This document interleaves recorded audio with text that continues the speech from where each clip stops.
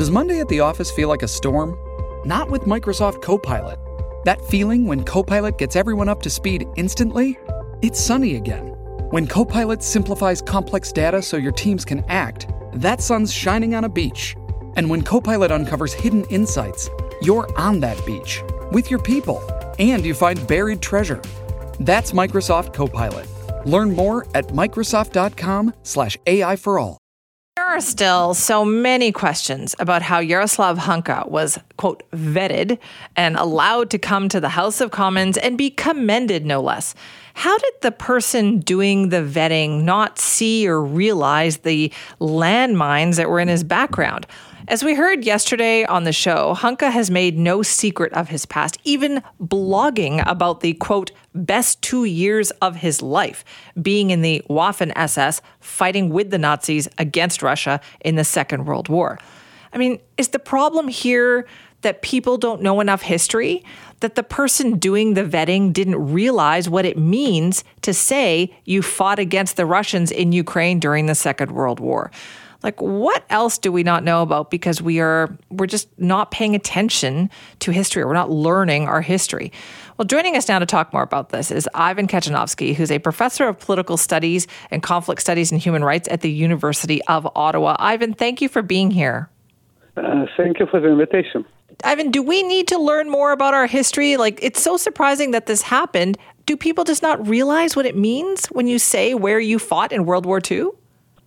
Yes, I think this was totally unbelievable that such elementary knowledge about World War II, in which Canada was involved and which is amazing conflict in the history of humanity, would not be kind of immediately clear to members of the Canadian Parliament, to Prime Minister of Canada, to Zelensky and members of his delegation, who gave standing ovation to veteran of SS Galicia division. Even so, he was not mentioned as such. He was just mentioned fighting Russians, but actually, Russians were not only part of the Soviet military at the time. There were millions of Ukrainians fighting also against Nazi Germany. So he also was involved in fighting against many Ukrainians. And I think this was quite unbelievable issue for me to witness and to see, because I researched this division. I know the politics, and I still cannot believe that this could have happened. This is epic debacle, and I think which would have negative impact in Canada and many other countries, but it's already been tackled by politicians, by the media. I think this is a very good sign. Ivan, though, is it a collective failing? Like, did we collectively fail to not understand our history? Yeah, I think this is kind of a major failure and major kind of a debacle, because but I don't think this would have referred just to everybody, because people on Twitter, when they found a reference to Associated Press article about this person serving in the first Ukrainian division, also noticed that this was actually a reference to SS Galicia division.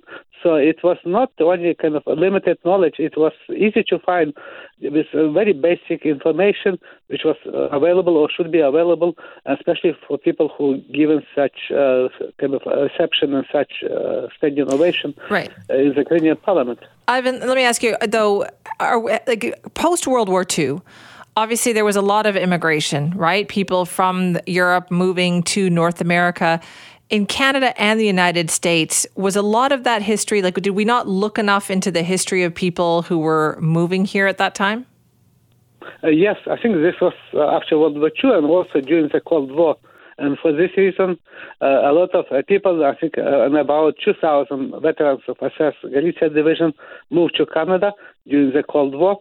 And this was kind of just also political decision because of the geopolitical considerations, and they were not investigated. There was no major issue until I think there was a commission established in the 1980s to investigate this division, but also because of the Cold War, this commission did not investigate properly this division, and only basically historians and people who are involved in Ukrainian studies were researching this division, and I also published a peer-reviewed article examining involvement of this division members in variety of atrocities, including mass murder of Jews, Ukrainians, and Poles during World War II. So I think this is very important for politicians actually to understand basics of history, like basic facts of history. I think they are very highly educated, so they're supposed to know this but also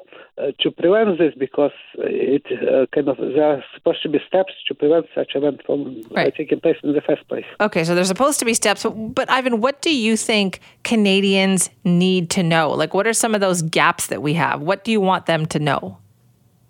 I think it's because I specialize in teaching and doing research in conflict studies and human rights in Ukrainian politics. So I think there are a lot of information, again, about basic knowledge which is not widely known in Canada and many other Western countries. For instance, few people know in Canada that about 6 million people in Ukraine were killed during World War II, during the Nazi occupation of Ukraine, including 1.5 million Jews, but also many millions of Ukrainians were killed during World War II. My own grandfather and grandfather were also selected for execution by Nazis. They survived in the end, but they were not fighting in any military formation. They were just ordinary Ukrainians living in then which was part of Poland. That's the difference, though, Ivan. Right? Like, there was fighting without associating yourself with the Germans, and then there was fighting by associating yourself with the Germans, and we need to ask those questions. Yes, but I think during World War II, there was in Ukraine, there was also another organization which was fighting against the Soviet Union, but called Ukrainian Insurgent Army. But this organization also was basically mostly Nazi collaborators who served in the police, but later joined and established this organization to fight at the end of World War II.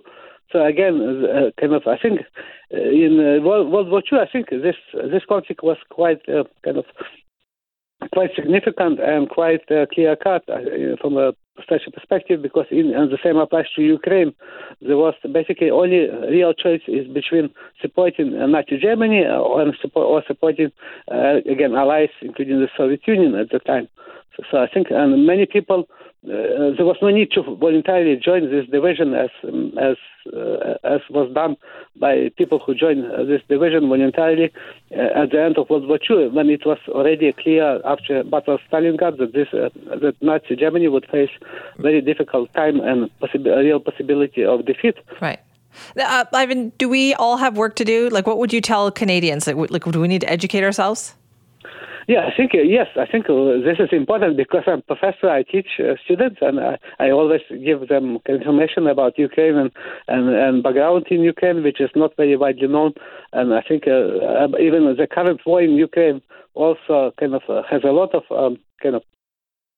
blank spots, and also other conflicts in Ukraine. And even I did research about, which I also show students, about invention of electronic digital computer, which also has linked to Ukraine, a contribution of Ukrainian mathematicians to this invention of electronic digital computer. But again, very few people know in Canada and many other countries. Oh, that's so true. Ivan, thank you for your time.